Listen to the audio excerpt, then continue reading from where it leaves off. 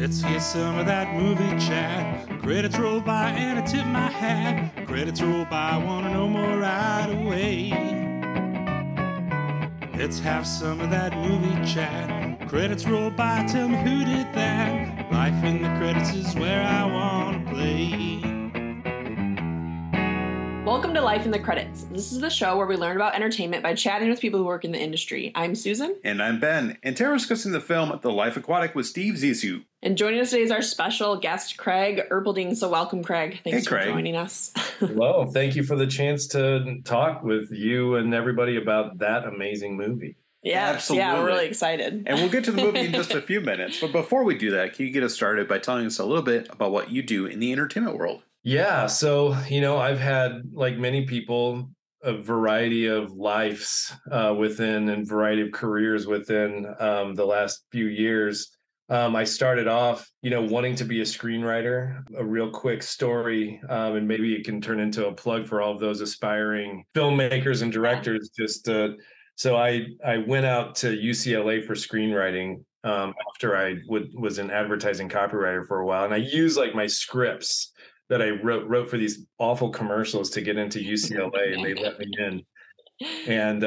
And so, I moved from Kansas. I grew up in Kansas, and I decided to move out to LA, just thinking like I was really, I was going to make it. It was inevitable. I, had no money.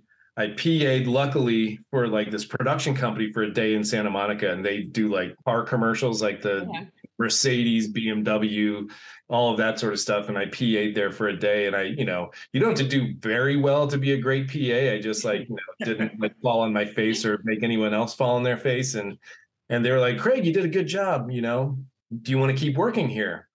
And I was like, no, I'm going to UCLA to be a screenwriter. Yeah.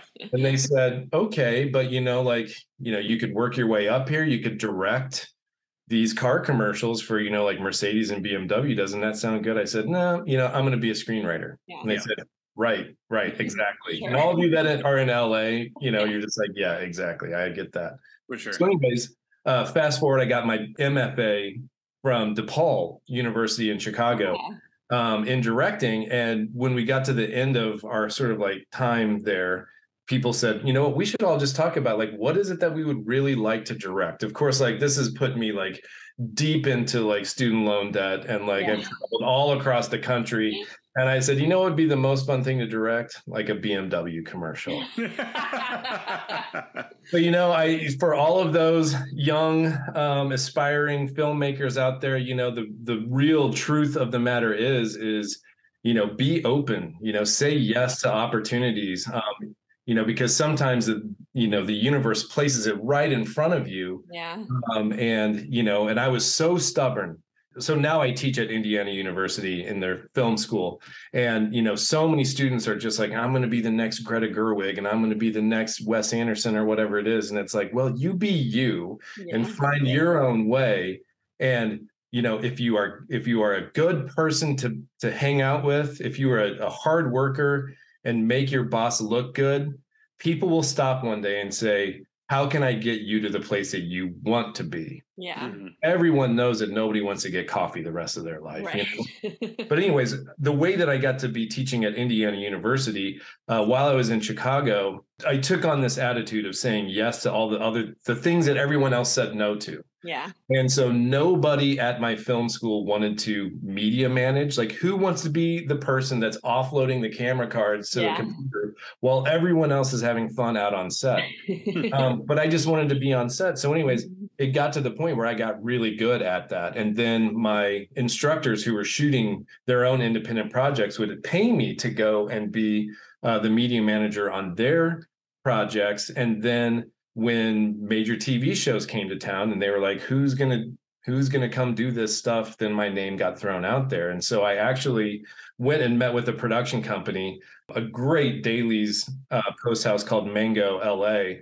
And they said, hey, we're looking for a colorist. And I said, well, I am not that. So I'll see you later. Like, thank you for and they said, no. And again, it was one of these things where I was very honest and just a good person to hang out with. And they ended up giving me a position to do the dailies on a couple shows, Crisis and Mind Games. And then fast forward, we ended up doing the pilot for Empire. And then I worked for 3 years. I developed this post-production workflow. I got to travel all around the country to help them set up and establish for Atlanta and whatnot. And, that post-production workflow of all things, from being a PA that was too good for directing BMW commercials.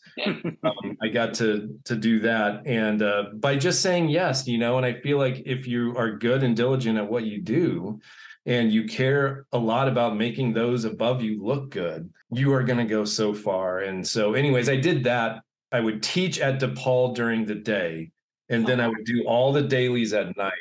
And after 5 years of that, I said, I got to pick one. Because I just can't, I need to be able to. And so I decided when the job came available at Indiana University to go down there. And, everyone's going to have their own story and their own way of getting there. I think the real important lesson that I tell my students is you have to be patient. Yeah. You have to be patient. You cannot just go out there and say, I am going to be Martin Scorsese at age 23. Mm-hmm. Right. Craig, you mentioned doing dailies. For those people who are not in the industry, what does that mean? Yeah, it is one of the most important parts of the industry that nobody knows anything about. And so essentially, on a show like Empire, where we shot it in Chicago, all of our producers and editorial team was in LA. And so in order for all of the producers in the studio to understand what gets shot every day, we have to essentially give them every single shot so that they can review everything from actors' performances to, is it the shots that we need? Now, it doesn't get edited together. So it's not like we do a daily edit, but we would take all of the footage that was shot every single day. We would provide a little bit of a color correction for it. And for those of you that understand camera work, a lot of these higher end cameras shoot in a way that contains a lot of color. Right. But it's shoot in a format or in a color space called log, which looks gray and muddy. Yeah. For all of those people out in LA that are the producers that are like, why did I give hundreds of millions of dollars to get something that looks like this? So the dailies folks will add some color correction, make it, and then send it out, to secure YouTube essentially, so that people all around the world can watch shot by shot everything that was shot the previous day. So it's the days shoots from the previous days. Great. I guess that's where dailies comes from. Yeah. So you mentioned that you were in Kansas before you decided to go to film school, right? Did you grow up in Kansas? I did. I grew up in Manhattan, Kansas. Oh, that's actually where Ben was born. Is that right? Yeah, that's crazy. So did you hear about the industry a lot growing up, or how did you kind of realize that you wanted to work in this industry that maybe isn't as prominent in Kansas? So when I was growing up, the idea, my parents thought it was crazy that I would be interested in entertainment, because that only happened at that point in time in LA or New York. Right. It's really a pipe dream because the number of movies that came out was so small. There was no such thing as streaming services. The stuff that was on television was not Empire or that, type of stuff. And so, there wasn't that many channels for content to be created. And so I actually did not know what I wanted to do. And I ended up going into this degree called bakery science. Bakery science. Because it was a guaranteed job. It was a guaranteed good job. Kansas State, where Manhattan, Kansas, the only school in the world that has this degree. Yeah, I've never heard of it. It was like perfect until the day that my creative heart beat a little too strong, and we had a competition on writing skits, right? And it was always my dream to be on SNL, just like everybody. Isn't that everybody's dream? Right. So I wrote a skit that won. And there was this guy that had traveled from Kansas City, which is like 2 hours away, that was at like the Comedy Sports. So, again, like not like, the Groundlings, but like Comedy Sports. Yeah. And which are still many talented people. And he was like, hey, I think you're pretty good. And that was all it took. That was all it took.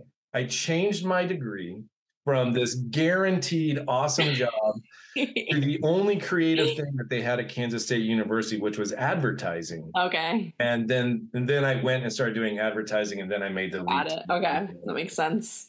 Very cool. Oh my gosh, that's but I mean that's a good point, is that you don't hear about these jobs even now.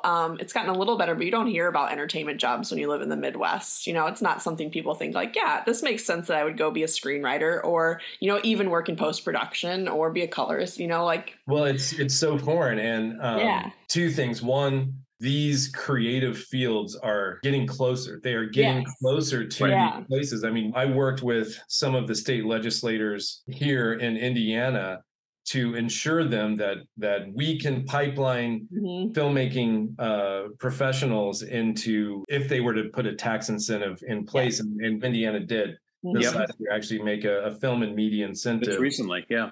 So, but a quick story. One of my favorite students is Tessa Haig. And she came to like 2 of our high school summer camps. Like she came to the exact same summer camp twice because she loved it so much. Her dad came over to me, and they're from Vincennes, Indiana, which is like, right on the border of Illinois. And, he's a blue collar guy, super nice guy. He's like, look, I love my daughter to death, but when she tells me she wants to go into filmmaking, I don't know what to do. Yeah. Like there can't be a better career path for her. And, because these jobs are showing up all over the place, as long as people can work together and not go on strike too much, there will be continue to be some work. And so it's a really exciting time for anybody who wants to get into this industry, because unlike myself, that it was a pipe dream, for anybody who is interested in it, you can move to, half of the states or more and find a career there. And people are needed. People are necessary. Most people in the industry are super nice. And so it is I'm super excited for the times for my students and for anyone else who's looking forward to getting into the industry. Yeah, it definitely seems like it's spreading out. I mean, we hear about more and more states, like Tennessee is starting to have a film industry. Obviously, Indiana is kind of on the cusp, like with the tax incentives that were passed. I mean, Georgia's huge. Georgia's huge, yeah. So, North Carolina, so you're starting to hear more and more about different states outside of New York and LA. Yep. And even, Atlanta's had a scene for a while. So, yeah, it's very exciting. Are you able to tell us a little bit about that process of working with the legislature to get that tax incentive passed? Yeah, so the process is really interesting. It started about 11 years ago, and one of our great alums that is now on our advisory board at the media school, Jessica Patel. Yeah. She worked really hard initially to try and get the state to pass these sort of incentives. She was living, I don't want to tell her story, but in a nutshell, she was living in Indiana and didn't want to move to LA. And I think that is kind of the same story. I mean, that's a story that I told the legislators is, Tessa Haig wants to work in this industry and still wants to see her dad for Father's Day, right? Yeah. Right. And you can do that by passing a small incentive here in the state of Indiana. But what we did is I worked with a local production company, had brought some legislators to campus. And at that point in time, we had just built like about a 3,000 square foot soundstage. So we converted an old TV studio into a soundstage, which just kind of had 2 little sets, like a little bar restaurant set and a little office apartment set. And they came through and we talked a lot about the initiatives of the program. In order to pass a degree, you have to pass it through the state. Okay. At a school like Indiana University. So we had promised them that this degree was going to create qualified professionals. And so once I showed them the curriculum and once we showed them this soundstage space, and we discussed a lot when I was at DePaul University, they went from being not really known as a film school to a top 25 film school within about 11 years. It was pretty fast. And so I walked them through the different processes that I had seen at DePaul and how we were trying to replicate that at IU.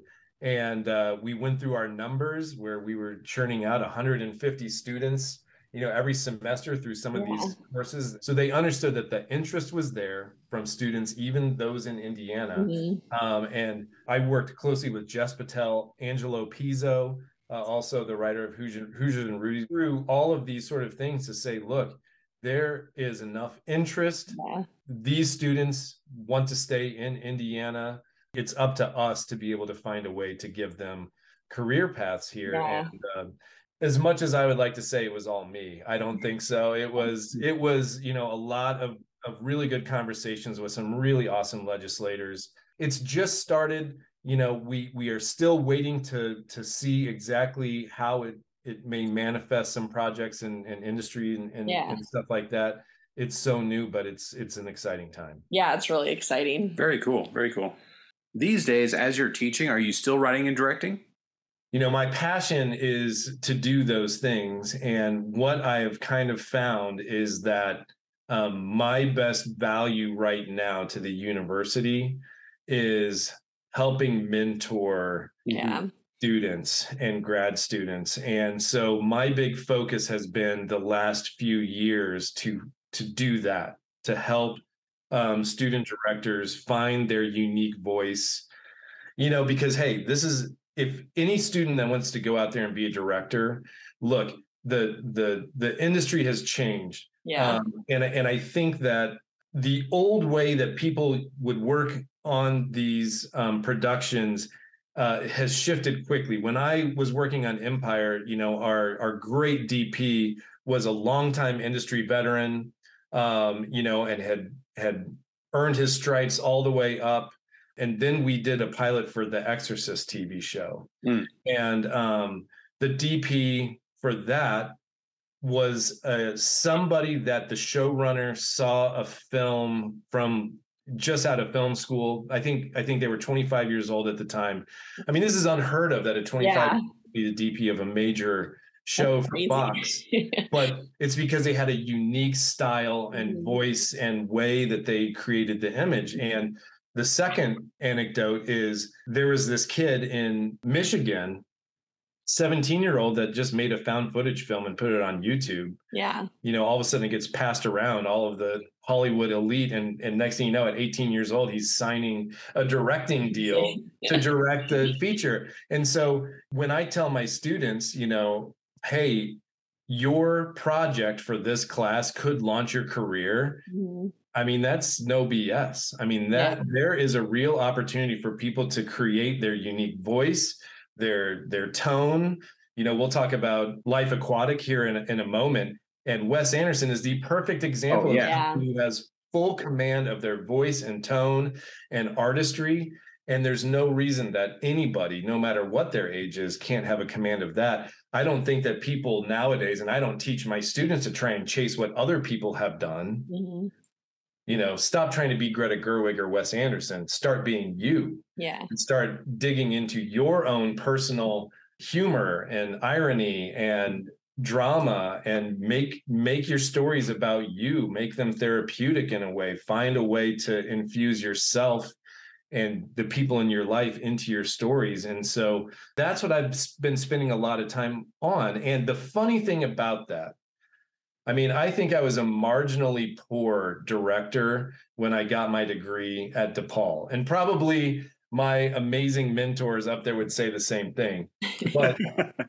But by teaching and by really thinking through these processes and helping students get there, I think my own process has changed in a better way. And I do look forward to a moment when I do, you know, create a short film or maybe even a feature. I have some ideas, but, you know, I think that my process is going to completely change, you know, and I'm going to try and take my own medicine on the stuff that I've been telling them. And it should be exciting. That's very cool. And I think, you know, people like you teaching and mentoring is so important, you know, just getting the next generation out there. And also, you know, you can share such practical experience of being in the industry. I think that's so valuable because, you know, we've talked to some people who said they went, you know, to other film schools and they got out and they didn't really know what to do because, you know, they didn't really talk about the realities of the industry. And I think having people teach who've been in the industry is so important. So, and also it's got to be exciting when your students go off and you get to see what they do. Like, that's got to be really cool. It really is. I mean, you know, it's one of those things where I form a really unique bond with all of these students that I put through these paces. And it's like now that we have the BFA in cinematic arts at Indiana University, we've only churned out some, like, I think the number of students that have gone through our BFA, it's a very, limited sort of like acceptance. We had 3 this year. Next year, I think we'll have 6. The next year after that, I think we might have 8. I really get to know these students. Yeah, I really awesome. get to know what makes them tick. And so I think, it's really interesting. And the thing is that I know that, we're just one of many, many, many schools that have similar degrees and similar programs.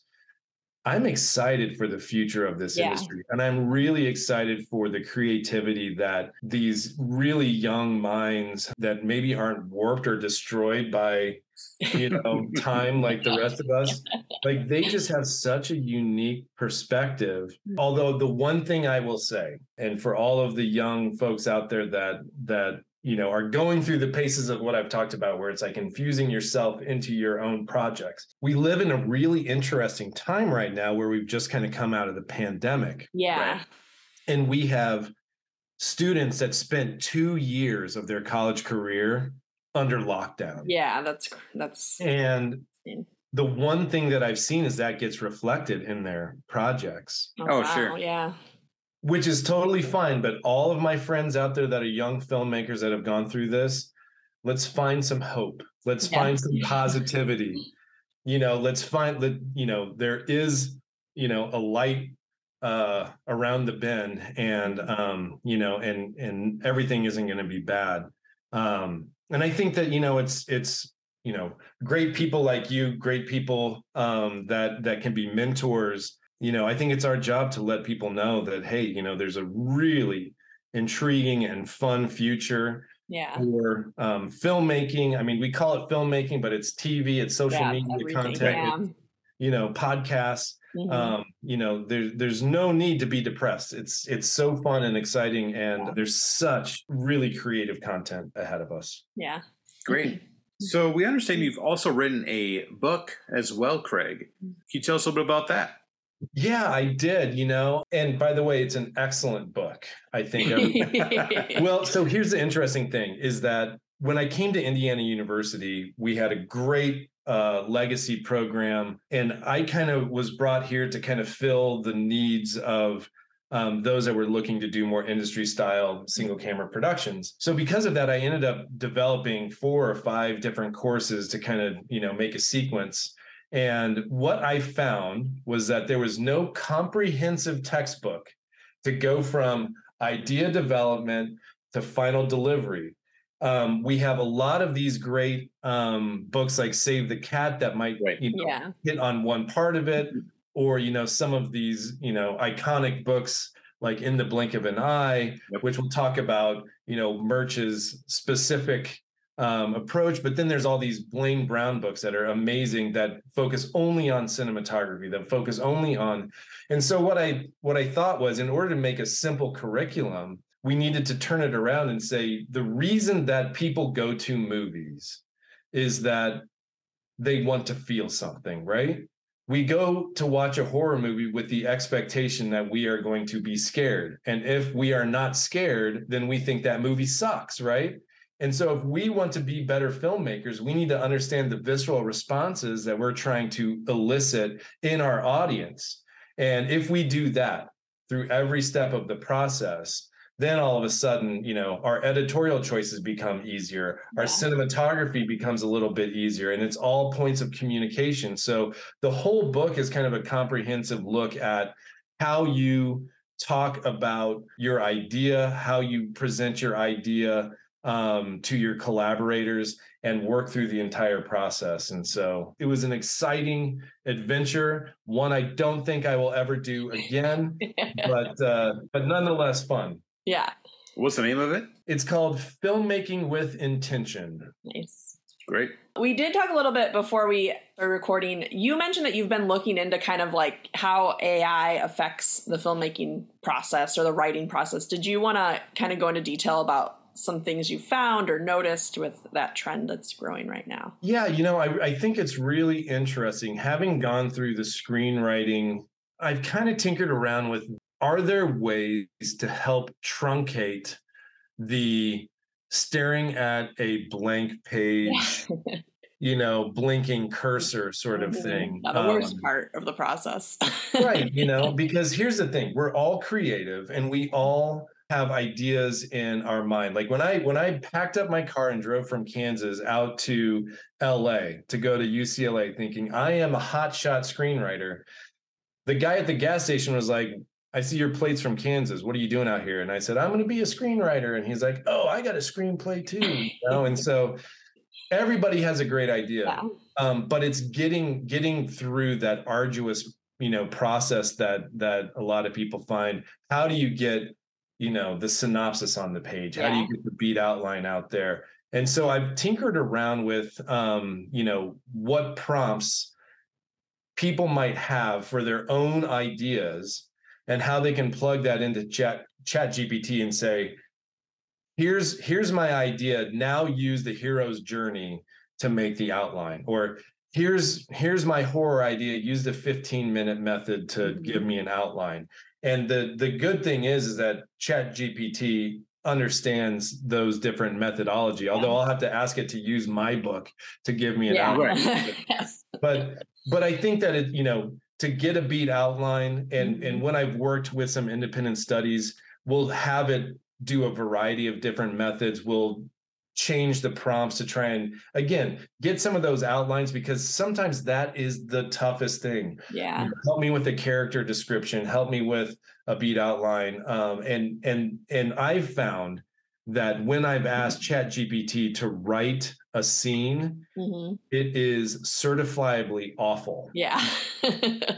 Right? But that's what writers do. I love putting it on the page. I love writing the script, the beat outline, some of these other things that can be, hold up the process. And so again, I don't agree with using, Chat GPT in certain ways that might be a little bit unethical, but for people who have their own creative ideas and are looking for a tool to truncate some of these arduous processes, it can really help jumpstart creativity in certain ways. And that's what I've been doing with my students. Yeah, that's interesting. So it's just kind of figuring out, not using it to replace the writing process or replace a writer, but just like, how can writers use this tool that's here, whether we want it to be or not, how can they use it to help out what they're doing and just make their job a little bit easier, or get started a little bit faster. I think that's really. Well, I mean, how many of us have spent, weeks outlining something that we get to the end of it and we're like, this sucks. I just wasted a week. Well, let ChatGPT flesh that out for you, and maybe it'll be a time saver at some point in time. Or maybe the government's going to take it away. I don't know, but anyways, for right now, the one thing I know is that it writes awful scripts. Yeah, it has no idea of tone or voice or style, but what it can do is say, "Hey, I've got this logline and synopsis that is really exciting to me. Help me merge that with some of these tried and true, the Sid Field, 3-act structure." It'll do that for you. And then, all of us that write like rewriting more than the initial writing phase. And I feel like on that beat outline, it lets me get right into the revision stage of making it exactly what I would want. And, it literally is in a flash. Yeah. Very cool. Well, Craig, what's the most challenging part of your job? I would say that the most challenging part of my job is a little bit of, talking about things like AI. Yeah. We are lucky at the media school that we get support when it comes to trying to be on the leading edge of certain technologies and, industry standard, practices and gear and stuff like that.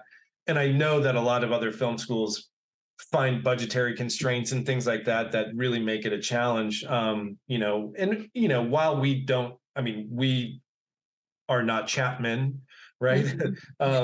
We do have the ability to teach the workflows and prepare students to do things.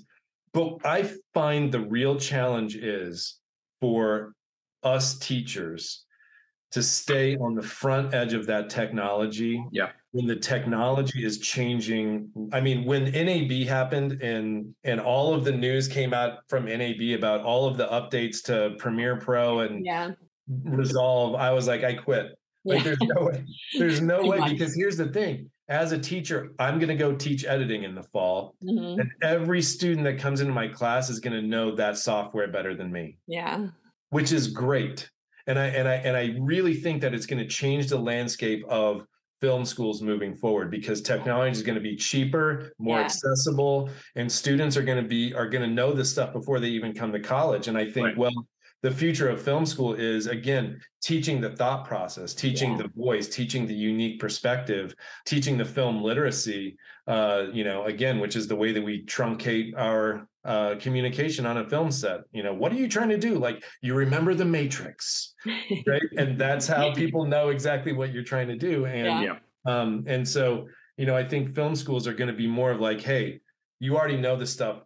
Let's have a playground. Yeah. Let's challenge you in certain ways to make some projects that lean on film literacy, but use every creative tool that you have in front of you and go do it.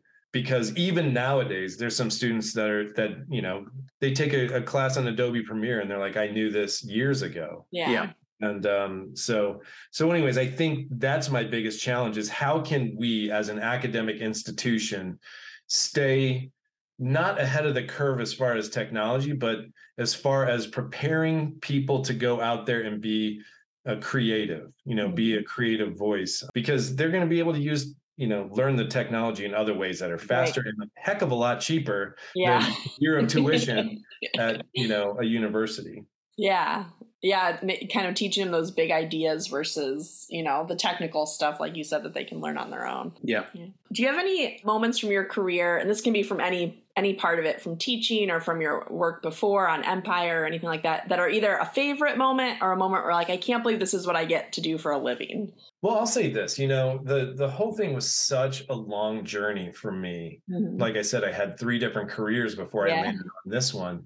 There was a moment, the kid from Kansas that had this pipe dream, to work on a show, on a movie or whatever it is. And there was a day. So being a dailies operator, like, you're not necessarily like in the thick of all of the excitement. Right. You kind of, like, they built us a little closet with a computer, in like the back corner of the production office that had no windows, and said, do your work there. And much nicer than that. And but anyways, we have access to go to all of the sets, and Empire was really, really long days. And for all of you that have worked, that after a certain point in time, you get a second meal. And so, being on dailies, I was working, through the nights and all of that. And so there was a day that we had second meal, and they were so gracious. They always brought in food trucks, and they would park them in, between the stages. And so I would go and get, whatever it was, tacos or pizza. And then I would walk back through the sets. And there was a day that, there was this glorious moment in Empire where they had a music performance in this lounge that they had built the set.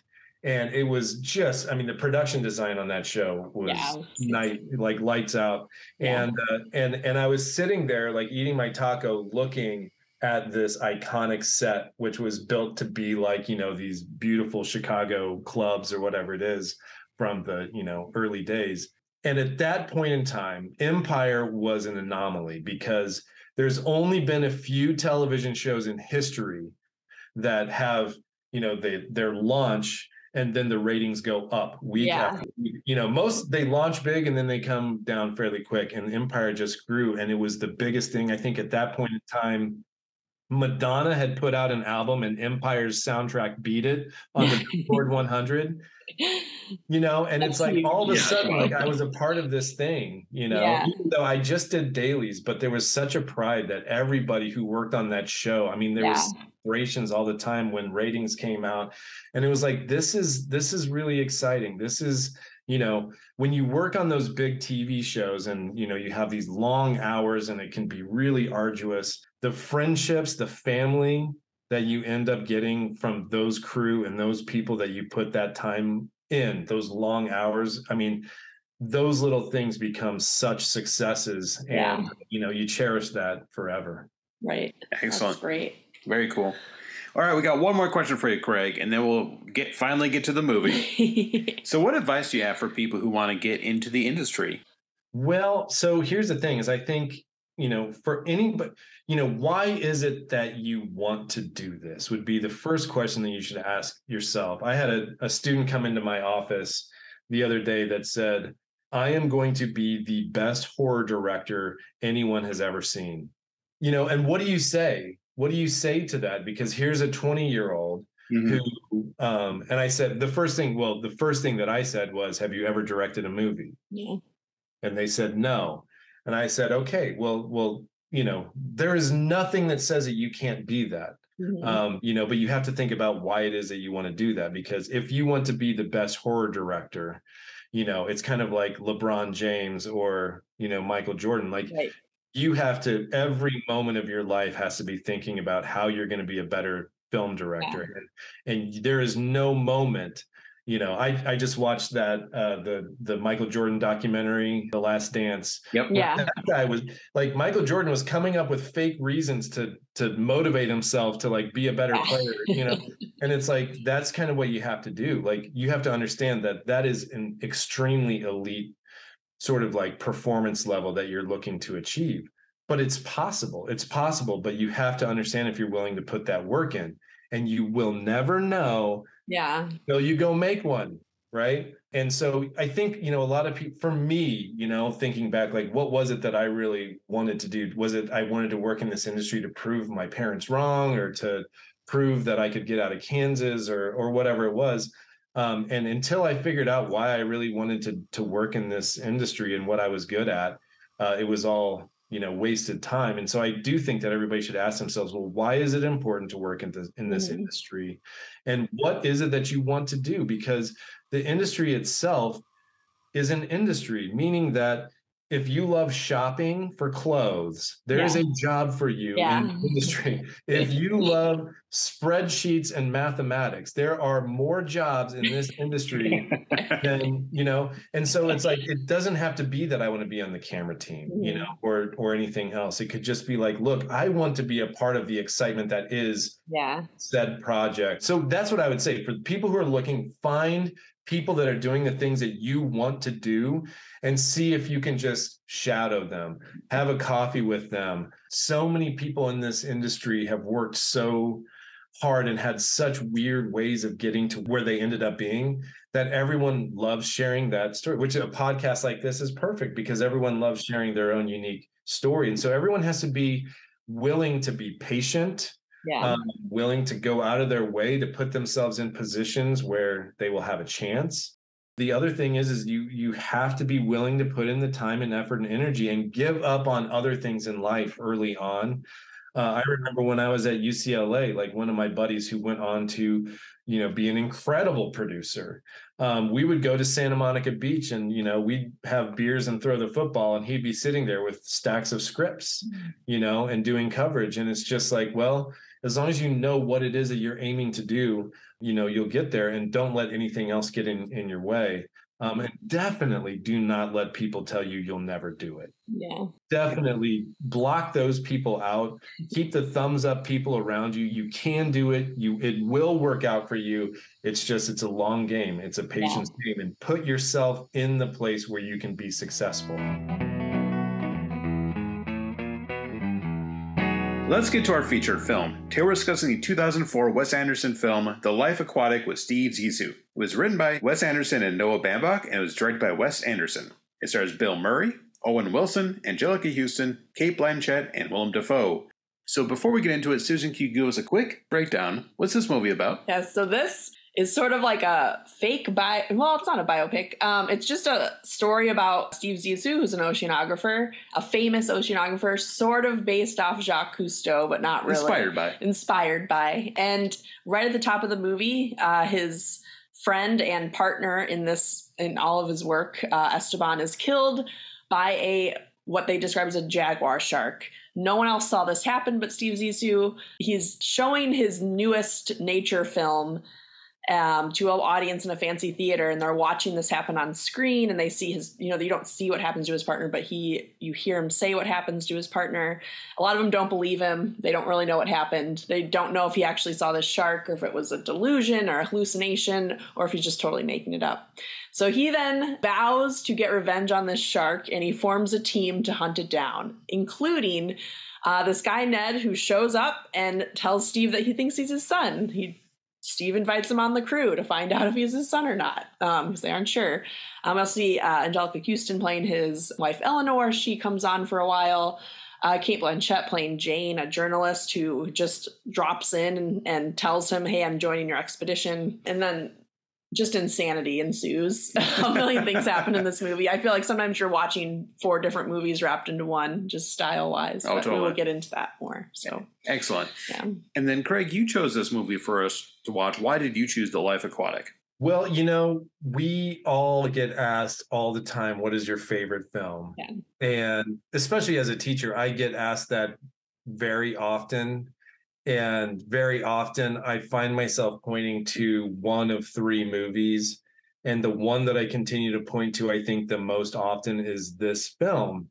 One thing that I really love about this movie is that it is not Wes Anderson's most popular film. No, it's Right. not. Yeah. When I show it in class, most of my students have seen all of the good popular Wes Anderson films, and they're like, why are you showing us this one? But I think that, everybody looks at Wes Anderson as, one of those filmmakers that has such, they call him an auteur, right? Yeah. That he has such distinct control over every aspect of his film, and he didn't go to film school. I forget if he was a painter or something like that, and I think he kind of found his voice and passion for it right there. And so anyways, he's come a long way. But anyway, what I love about this is that he is a filmmaker that understands how to communicate his ideas. Yeah. And you can see that in so many ways, from the way that the 2 ships are constructed. One old, beaten down, rickety, the other one brand new, pristine, to claymation of the features. We can see it through some of the color palettes. The fact that, we definitely have red and blue and yellow pronounced throughout, so much so that he got Adidas to make a shoe specifically. Yes. Yeah. So he has such command and control of his artistry in this film. But what I love about this film so much, and this is what I always tell my students, is that great filmmakers make films that make people want to watch the film again. Yeah. It's like a roller coaster, right? We go on a roller coaster, we get off the roller coaster, and it's like, I want to go back on. We already know everything that's going to happen in this movie, but we get some sort of different titillating experience. Or sometimes you think, hey, I want to listen to the same song over again, but I only want to look at the bass track this time, or I only want to listen to the drum beats. And that's what he's done in this. And he's done it in a way where he has slid so much subtext into this film, and he has put so much thought into his artistry of this, that it's really mind-blowing. And, one of the things that I have my students analyze, and what I've really had a lot of fun analyzing, and why I tell my students that they should do with their films, is make a film that people will watch it at the festival, and then they'll go have a beer and say, let's talk about that film. Yeah. And I feel like this is one that is very much that, because the arc of the film is not that of an Indiana Jones movie or anything like that, right? It's a very subtle arc. It's, very character driven. There really seems to be no apparent answers to anything. They don't kill the shark in the end. No. Ned is not his son, and turns out he knew it the whole time. But yet Ned dies also, and and it's one of these things where it's like, well, what is that movie really about? Yeah. And that's what I love about that movie, and the Coen brothers have done it with A Serious Man also, where it's like, what is that movie really about? And that's what I tell my students. This movie is not about killing a jaguar shark. Yeah. Right? That's what the plot is about. But what is the movie about? And I love that sort of discussion. Yeah. Absolutely. And I mean, when you're watching it, you kind of forget about the jaguar shark for a little bit, just with everything going on. Yeah. I mean, so it's almost like the plot is secondary to everything else going on. Oh, yeah. And Wes Anderson, easy to forget why they're taking this voyage. Wes Anderson is so skilled, and one of his main skills is creating characters that are engaging, that are interesting, and memorable, right? So each crew member has their own thing, right? And they all play off each other so well, and they make just this weird team that is always fighting but always engaging to watch. But also the production design on this, as all of his films, are incredible. I love the set of the boat, and it uses it so well when people are arguing and they're moving from room to room. And, there's always some kind of weird thing going on in the corner, and you only see it for 3 seconds. But I can't imagine how much time it takes to not only design but film, and how many takes they have to do. But it's just such a pleasure to watch. And that's, talk about rewatchability. I've seen this movie several times, and every time I see something new because there's so much that fills the frame. Yeah, there's so much detail. I also love the stop motion animation with the sea creatures. Just really well done and fun. And when you first see it, you're like, why does it look so fake? And it's like, oh, the point is that these are all like sort of very imaginative things in the sea. And yeah, that's cool. Absolutely. Yeah, it really engages like the imagination part. And also it's like that classic balance of humor and sadness, which Wes Anderson is so good at finding those relationships, because this movie is extremely funny.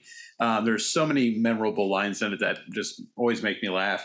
And then it just hits you from the left, right, with some really sad stuff. Yeah. And of course, the Steve character is a jackass. Like, he's not a nice person to anybody. And of course, he and his quote unquote son are not. Then they get essentially a fight over this woman, and she's only barely interested in his son. And it's just fascinating to watch all these things sort of like collide. I often say, sometimes filmmakers make films for their investors. Yeah. And sometimes filmmakers make films for themselves. And I think, A Serious Man is definitely that for the Coen brothers.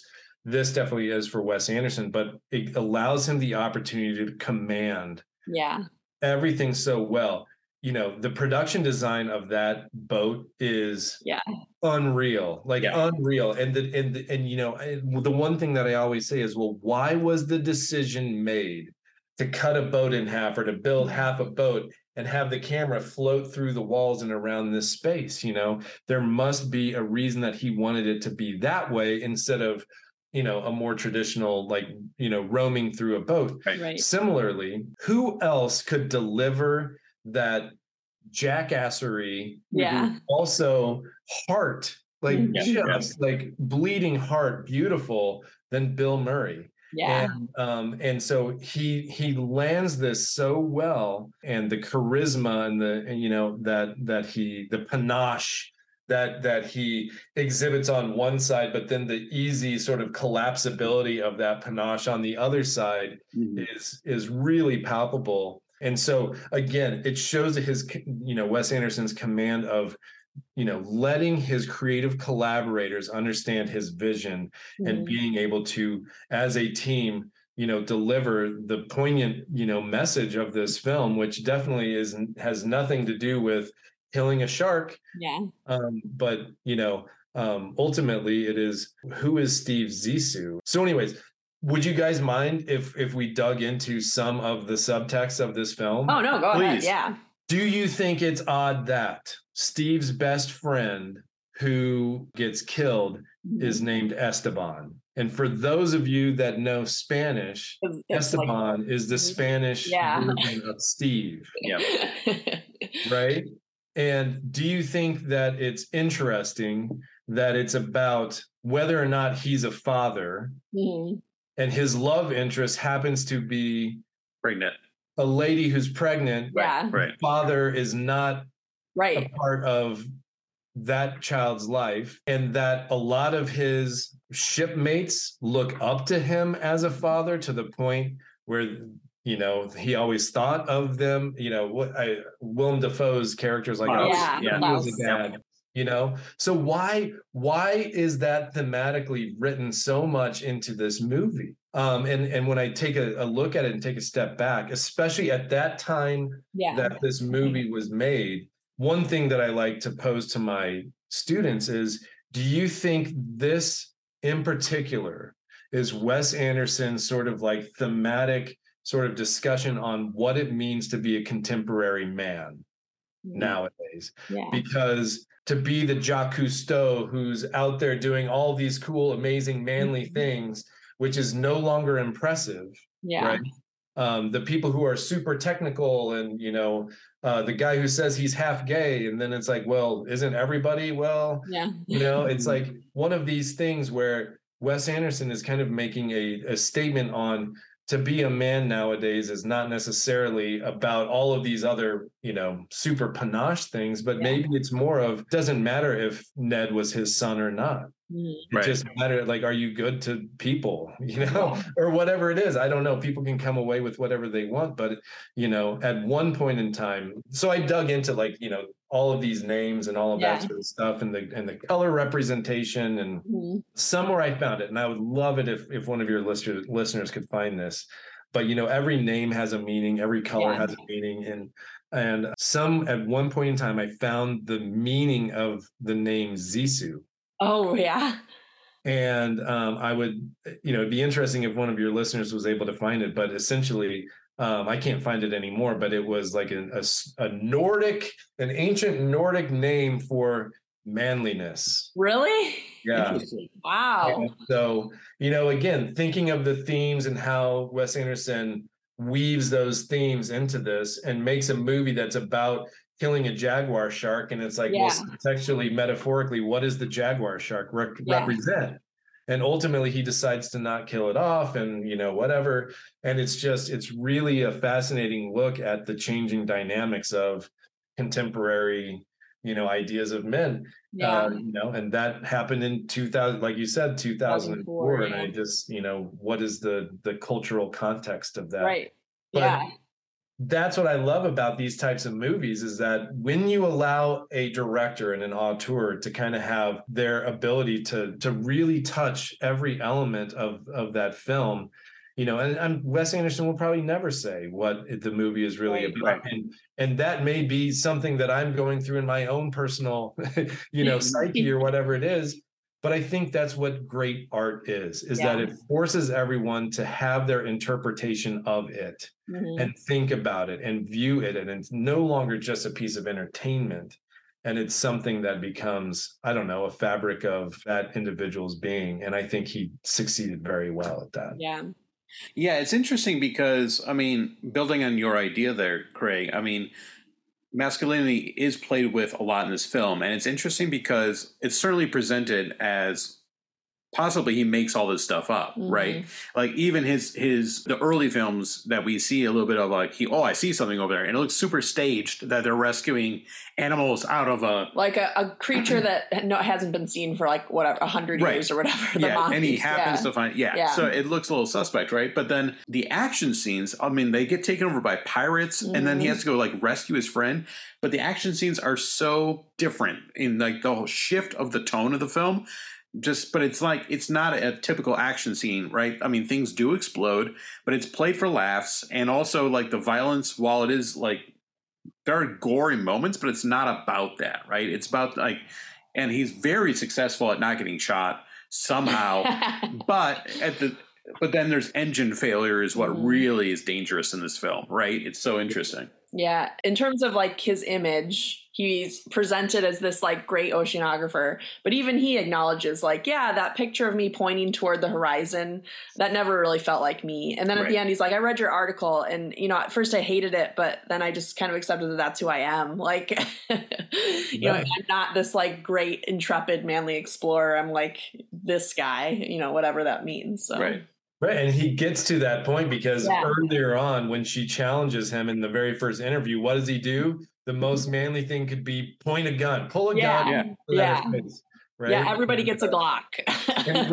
And so he goes through this whole thing. And one of my favorite things too is to challenge bartenders by just walking up and asking for a Zissou and see if they pour you a Campari with a twist of lime. But Do they usually know what it is? I've had 50-50 success. Okay. Wow, I'm impressed. Yeah. Well, do you have a favorite scene in the movie, Craig? I mean, there's so many good ones. I love the Portuguese acoustic version Yes, of I David love Yeah, that. they're awesome. And that's the musician, right? Yes. In the movie. Yeah. Yes. You know, you mentioned some of those fight scenes or whatever it is, the moment when the pirates go on the ship, that action scene of trying to save the safe and all of that, like that one is just really such a good scene, not only from like the idea of the action, but also the color correction changes in those moments. Mhm. But I think one of my favorite moments in the film, and this just goes back to the jackass that is Bill Murray's character, Steve Zissou in this. Him and Ned go to an Italian cafe to have a coffee, where at the next table over, some people are talking smack on Steve Zissou, and he goes and he sits down in the street, and Ned sits down next to him, and he says something to the effect of, I don't even know if I know who I am anymore. And he pulls an earring out of his left ear and throws it down the street. And he sits there. Ned gets up, and without looking at Ned, he puts his hand back up, knowing that Ned went to retrieve the earring to bring it back to him to place it into his hand. It's just one of those things where it's like, again, just understanding the background of a character like that, to understand, obviously it's all fabricated, but it shows that character so well, and is one of those funny little moments that Wes Anderson really takes advantage of in this film. Totally, yeah. Susan, do you have a favorite scene? It's really hard for me to pick. I mean, any scene with the animation I really love. Visually, I really love it. Mm-hmm. Obviously, the end scene where they're in the submarine and they see the jaguar shark, really powerful. A really tiny moment that I still think is probably my favorite line in the whole movie is when the pirates are on the ship and everyone's lined up against the wall with their hands tied behind their heads. And he goes, "You can't shoot him. He's an unpaid intern." Yes. For some reason, that line in that moment was so funny to me. Yeah. And there's a million great lines like that, but that one really stuck in my head. Yeah. There are a lot of little tiny moments like that. That's great.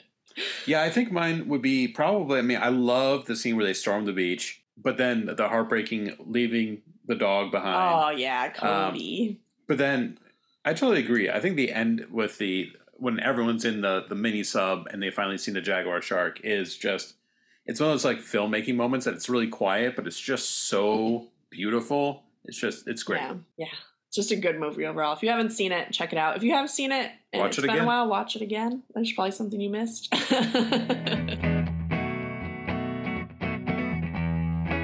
We like to finish up our show today with a game that we're calling I Know You.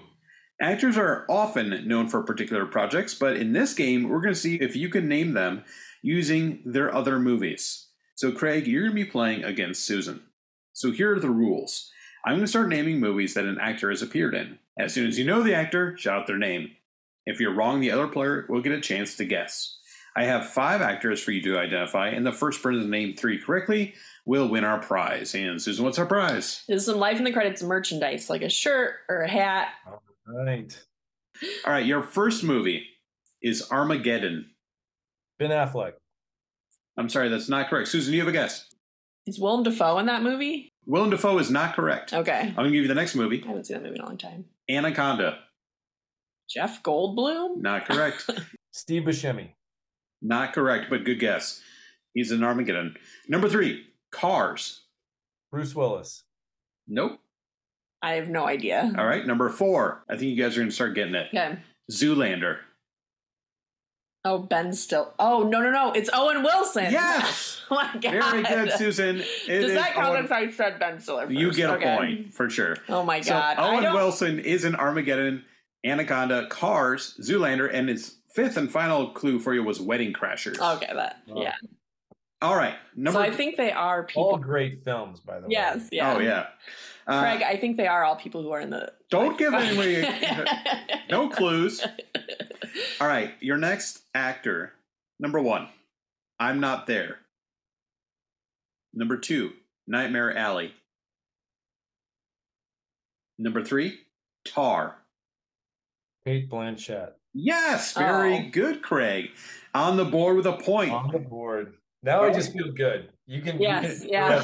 1-1. You always feel better when now, you no won. matter what happens, we both have a point. Yeah. My students would never let me live it down. Yeah. Number 4 was Thor Ragnarok, and number 5 was Lord of the Rings, Fellowship of the Rings. So, great. You guys are both tied at 1. Okay. Next actor, number 1, Platoon.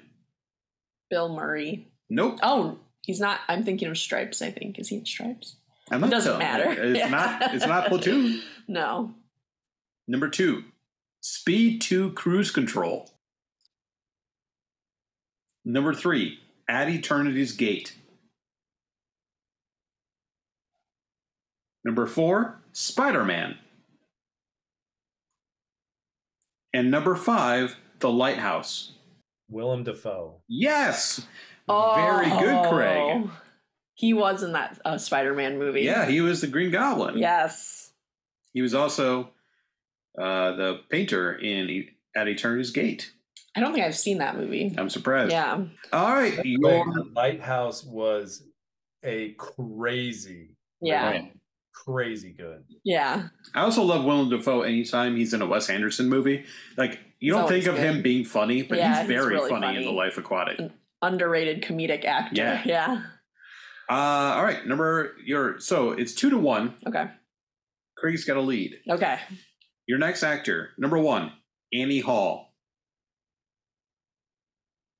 Number 2, Earth Girls Are Easy. Number 3, The Fly. Oh, Jeff Goldblum. Yes. Yeah. That is Jeff Goldblum. Yes. He was also in Independence Day and Jurassic Park. Right. So he was in Annie Hall as a extra. Okay, I did not. I didn't know that too until I looked it up. All right. Here's the deal. We are tied at 2. Tied at 2. Okay. So this last one is going to decide it for us. Okay. Your first movie is, number 1, Space Jam. Number 2, Garfield. Number 3, Stripes. Oh. It's the actor you're describing right now is Bill Murray. Oh my gosh, Susan takes it with 3 points. Do you have one more? No, that was all 5. You won. The other movies that he was in is Lost in Translation and Ghostbusters. Nice. So well done, Susan. You win. But Craig, you've been such a pleasure. We're going to send you something anyways. Yes. Craig, before we let you go, is there anything that you would like to plug? I would like to plug positivity. Yes. I think, thank you for what you guys do. It's such an inspiring thing that will help people kind of ease their mind for getting into this industry, being a positive part of this industry. There's so much great things moving forward. And for any of you that are high schoolers looking to go to an amazing film program, we have one for you at Indiana University, where you can buy my book and we can talk all about it for 4 years. Excellent. But yeah, no, it's such a great time. And thank you guys so much for giving me a chance to be here today. Of course. Thank you for being on the show. This was great. Yeah, really an absolute pleasure. Yeah. Life in the Credits is hosted and produced by me, Susan Swarner. And me, Ben Bloom. It's executive produced by Michelle Levin. The music is written and performed by Steve Trowbridge. You can hear more of Steve's music at trowbridgesounds.com. The show logo is created by Melissa Durkin. If you'd like to support Life in the Credits and get access to exclusive perks, you can do so at patreon.com. If you'd like to follow or get a hold of us, you can find us on Facebook and Instagram at Life in the Credits, or shoot us an email at lifeinthecredits@gmail.com. Thanks for listening. You can't shoot him. He's an unpaid intern. Yes.